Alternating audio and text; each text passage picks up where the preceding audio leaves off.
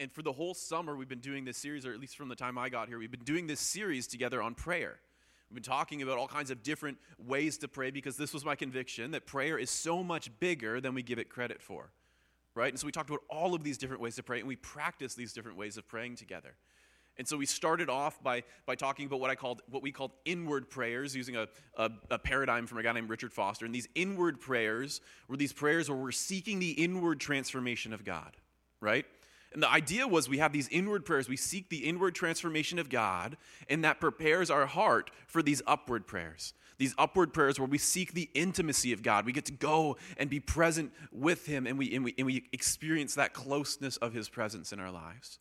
And the idea from that is that as we experience the closeness of God's presence, we are always sent outward with love, right? As we're filled where our cup is filled by the Lord, and it overflows with His goodness, and we share with others. And this is this outward prayer, this ministry of prayer. And all the way through this series, you might be surprised, we did like 10 weeks on prayer, and I never preached a sermon on the Lord's Prayer. Just like the place you'd think you'd go first. But today, I've got a tiny little reflection on the Lord's Prayer. Because actually, it doesn't fit any of the paradigms, right? It's not an inward prayer. It's not an outward prayer. It's not an upward prayer. It's all of them, right? We start with upward, actually, praising God, right? Our Father in heaven, hallowed be your name. And then we go to an outward prayer. Your kingdom come, your will be done on earth as it is in heaven.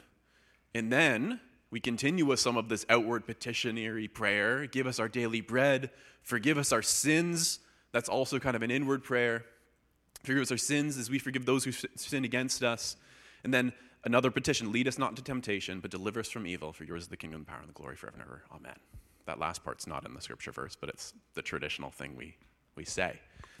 And the thing that I've been thinking about as we have this Mission Sunday is that part where it says that outward, the beginning of that outward part, right? So we have, actually, I think I have it up on the screen. Maybe. It should be. Maybe. Ha-ha. Woo. Where it says, your kingdom come and your will be done.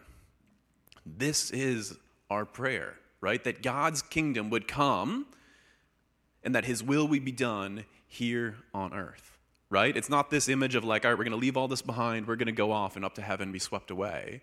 There's this work that the Holy Spirit is doing in redeeming all of creation, right? Of bringing everything back to where it should be, to how it should be. And the beautiful thing is that we as the church get to be participants in that work that God is doing of redeeming all creation. Like we get to be a part of that. We get to be a part of that, and you'll hear me sometimes. I've prayed here on Sunday, God, would your kingdom come? And I don't say on earth that is in heaven. I say in Thornbury, Clarksburg as it is in heaven, right? Because that is our neighborhood. That is our immediate area. That's the place where we get to serve. We get to be a part of that. But there's something really beautiful about being a part of the church with a capital C, not just the church with a little c, is that this is something that is happening all over the world, right? Like we are actually a part of a community of believers who are praying this kingdom come and will be done on earth that is in heaven in all kinds of places. And today we're going to get to hear stories of thy kingdom come, thy will be done in India as it is in heaven.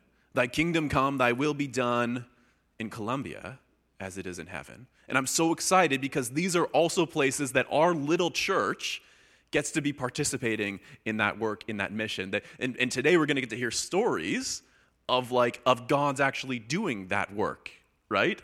Of His faithfulness, of our good and faithful God bringing about this redeeming of all things, of all creation, of answering this prayer. So my thing through this whole series has been prayer is something that is best understood not in the thinking, but actually in the doing, not in the learning about, but in the practice. And so I'm just going to invite you, we're going to pray the Lord's Prayer together. I'm going to read it out together from the screen, and then I'm going to invite Mike up. He's going to give an update about what's going on with our India Wells campaign, okay? Okay, well, let's pray this together. Our Father in heaven, hallowed be your name.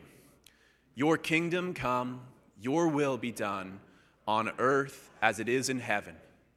Give us today our daily bread, and forgive us our debts as we also have forgiven our debtors. And lead us not into temptation, but deliver us from the evil one. For yours is the kingdom and the power and the glory forever and ever. Amen. Amen. Come on up, Mike.